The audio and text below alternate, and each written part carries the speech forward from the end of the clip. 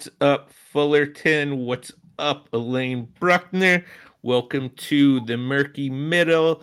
I'm Lane Haymont with Jackie Lipton and Kelly Dyksterhouse. I said the name correctly? You did. Perfect. Okay. So don't forget to like, subscribe, comment, subscribe to our Patreon, YouTube, wherever you're watching or listening to this. So I wanted to talk about today authors being on social media. There was a kerfuffle on Twitter, apparently a literary agent. I'm not going to say their name because it doesn't matter. At the Boston Writing Workshop over the weekend, was misquoted as saying authors need social media platform and a website, otherwise it's a pass.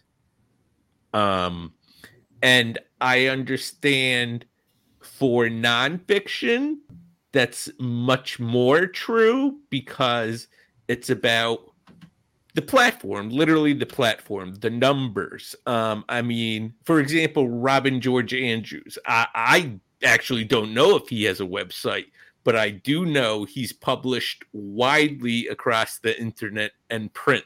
New York Times, Atlas Obscura, all that jazz. But for fiction, I think it's much different and maybe much less unnecessary. That's double negative. Ooh. Unnecessary. See, I'm bad. I'm a bad agent. No one should ever sign with me. I don't know what I'm talking about.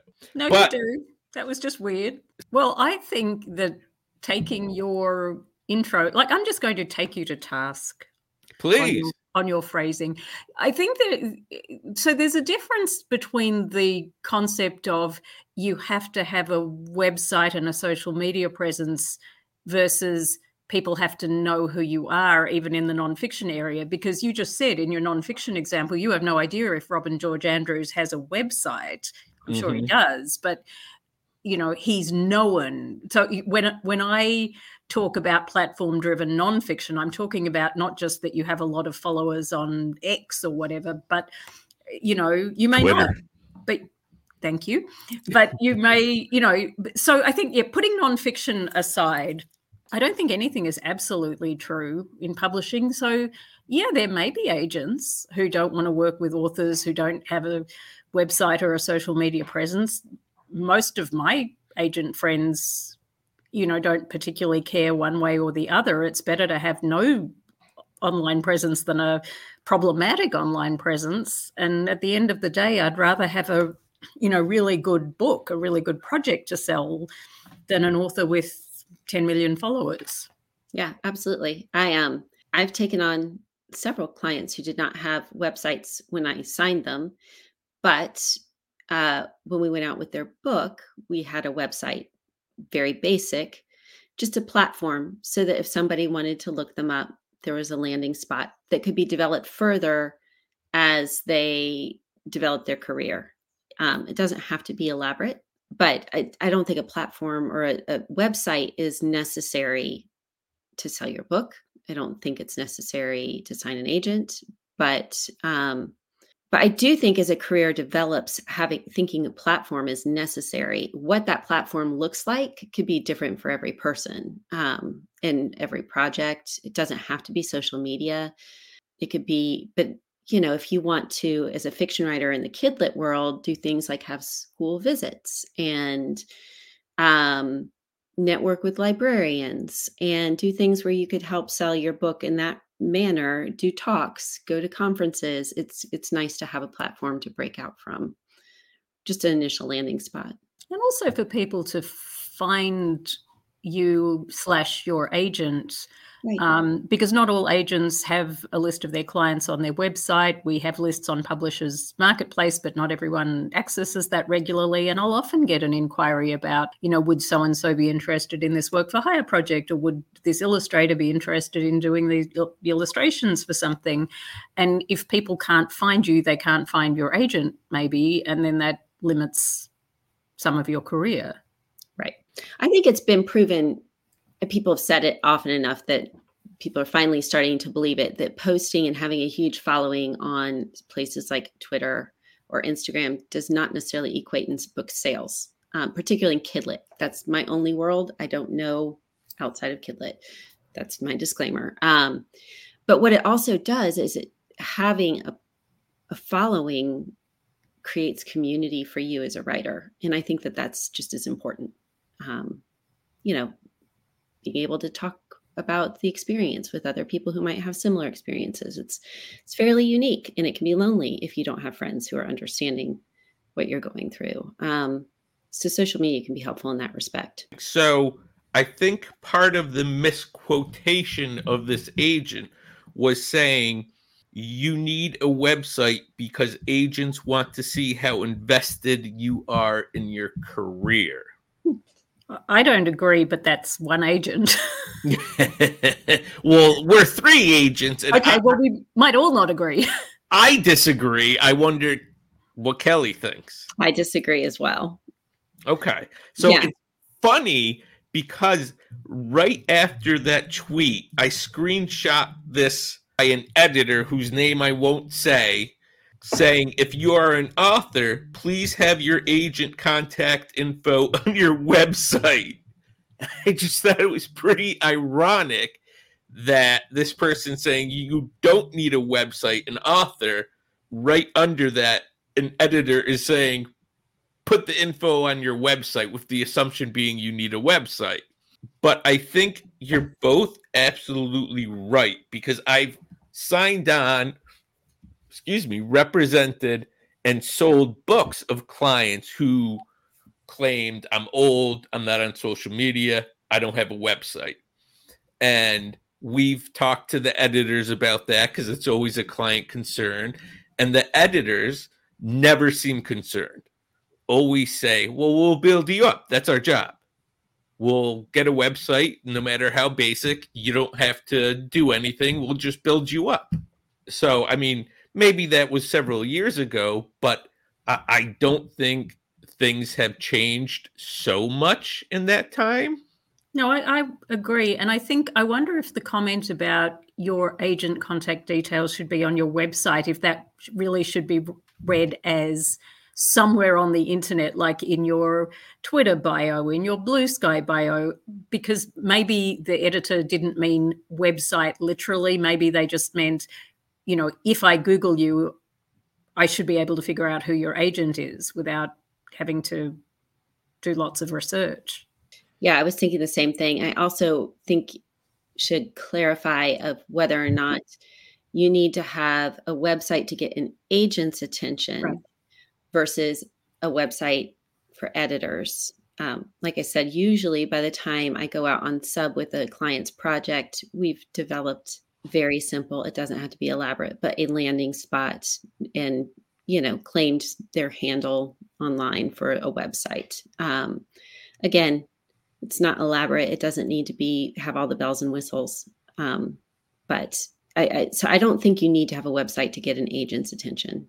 No, I agree. I mean, like both of you, I've sold books for authors who don't have any internet presence at all. And before the book comes out, we make sure that, there's a website with a picture of the book on it and where you can buy it from and that kind of thing. But, it's for the purposes of getting an agent. And I say this when I do query panels too, and people are stressing about the query letter. It's like, well, I'm always going to read at least the first page, if not pages. Like, I'm always going to look at the writing, no matter what the query letter looks like. So if that's the case, obviously I'm going to look at the pages regardless of whether you have a website or not. So then I'm curious, and I'm thinking about, if I do it, when you receive a query and you're interested, do you go to the author's website? And maybe that seems like a silly, obvious question, but I'm asking because I don't know how often I do that. I do. The reason I do it, and, I'm someone who's, as a lawyer, researched in the cyber law area and the privacy area. So I am very, maybe overly concerned about how people present themselves online, and I'm usually pretty cautious about how I present myself online. So I'm not checking to see if they have a website. I'm just checking to see, like, is there anything problematic or worrying? And I mean, even like a client I've just recently started working with, I discovered when I Googled her name that actually her name is very similar to another famous author, and I didn't know that. So, that was helpful because she's considering, she does use pen names. And then I just think it gives you more information about the person. But if there's not a website, that doesn't stop me from pursuing the author. I just am looking at, well, what information is out there that I may need to deal with as an agent. Yeah, I do the same. That's so true, Jackie and Kelly, because I represent a journalist who has the exact same name, I won't say, as a lunatic conspiracy, right-wing, alt-right conservative. And when I received the query, I was like, shit, I love this book, but is this lunatic? So I had to look it up, and thank whatever, he actually had a website and was like, I'm not the lunatic. So when I sent the book around and it sold, I had to make sure to tell people, it's not this lunatic. It's not the crazy person out there saying, oh, we're putting chips in people. Which, even if we are doing that, that wasn't what the book was about. So, No. Well, I think in this time, a lot of people don't want to work with other people of a certain political nature. Well, that just goes to, you have to know your audience too, don't you? I mean, there's places where, I mean, the publishing industry as a whole, I guess, is fairly left-leaning, but there are imprints that are right-leaning. And I mean, that's something an agent does. And it's probably, I mean, I know it sort of goes beyond the scope of the question you raised, but it is a bit of a know your audience thing. Like if you send to an agent who maybe does have views that you're not comfortable with, that are, I mean, those are things to think about. I don't think they're necessarily the most important things to think about, because I think publishing should be about the work. But, people, I did see a Twitter thread this weekend about, finding the right agent and how, does it look bad if you go through 4 or 5 agents? And it's like, well, not if there's good reasons, but if there are not good reasons, then maybe it does start looking a bit worrisome. That's a whole other... It's a whole other thing. I'm having trouble staying focused. Yes, same. And you mentioning the politics makes me think, because I know I represent clients who have vastly different politics than me, and I don't care. The way I think about it is my politics are a me problem, and your politics are a you problem. Because if you can't work with people with differing views, you're not going to work ever. Right. I mean, this is business. Yes, we're in the world of creativity, which ties into the social media, because there was a great article on Vox just 2 weeks ago, which is very timely, but 2 weeks before this Twitter kerfuffle about social media. And it talks about YouTubers and book people having to be on social media and so open and so present. And though that may sell books and be great, it really can hurt their mental health. Mm-hmm. Yeah. Absolutely. And I've had clients blow up who have had people stalk them, get in constant contact, try to show up at houses. And Cynthia Paleo, my client, did a great TikTok about it. And I do think while social media is important, you do have to protect your own mental health. Yeah, and I do think that's a little bit the flip side of what Kelly was saying earlier, because, social media has lived up to its early promise, and it's also lived down to all the fears we had about it in the first place. And you do have to know your own mileage, because it can be a place where you can find community and realize that you're not alone and all those wonderful things. It can also be a very toxic place, a place where you can, waste a lot of time, where you feel bad and you don't even realize when you're scrolling on Twitter or Insta or whatever that your mood is just slowly plummeting. So I do think it's important in these times for people to just be aware of their own tolerance and, be a bit mindful about that. Wow, when Anne isn't here, this podcast is so much less funny and so much more serious. But there are two sides to it, I think, is what I'm saying. I have a question for you two, and that is because we've been mostly talking about fiction, but you two both do a lot of nonfiction. I do some. When you're considering a new nonfiction project or client writing nonfiction, is this different in terms of a website and a platform? Would you require that before you considered a nonfiction project? Absolutely, to a platform, not necessarily to a website. For example, my client who had the same name as Mr. Lunatic, I don't know if he had a website. I still don't know if he has a website, but he's a journalist. He has articles online, and what sold his book is really just the story. Mm-hmm. And I think I'd add to that, because I do nonfiction in both the kidlit and the adult realms, and it's different because, I'm with Lane on the adult side. Like, there has to be a platform, but platform doesn't mean huge social media following. It can mean you're well published in, the magazines people are reading, that you're known in your field. It means that you're a recognized expert in some way in that field. With Kidlit, it's different because it's really the school and library market that are purchasing the nonfiction Kidlit. So there, when I'm pitching a nonfiction, I'm really leaning into curricular tie-ins, STEM focus. If the person does have a particular affinity with the topic, obviously that's great, if they're a known expert, but it's much less the case because there are so many Kidlit authors who write across the spectrum of nonfiction. They might write in a field like science or history or archaeology or whatever.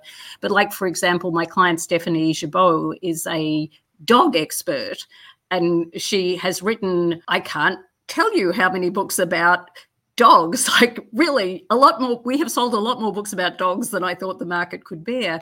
But she's also an animal scientist. She's also a biologist, and she writes about other things as well. And as long as there's she's writing stuff that she's researched well, with expertise, with an engaging narrative voice for young people.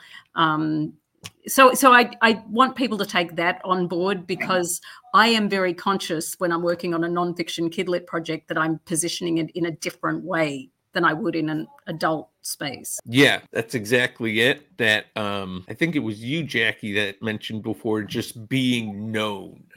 Yeah. Because, is Salman Rushdie online? Possibly not anymore. Who knows? Yeah. I don't know if he has a social media account. And a lot of journalists, I'm thinking of the two women that broke the Epstein case. I know they were online, but, maybe a couple hundred followers, but it's not their social media that propelled them to quote unquote fame. It is the story that they broke. Right. Yeah. Yeah. When I was at the Mystery Writers Festival in Toronto some years ago, one of the Chief Justices of the Canadian High Court is now a crime writer, and she's also written her memoir. And she's a terrific writer, because a lot of lawyers are really good writers, particularly judges who write judgments. I don't know if she has a website or not, but everyone knows who she is. Yeah, I have a lot of clients whose websites I've noticed are just very basic.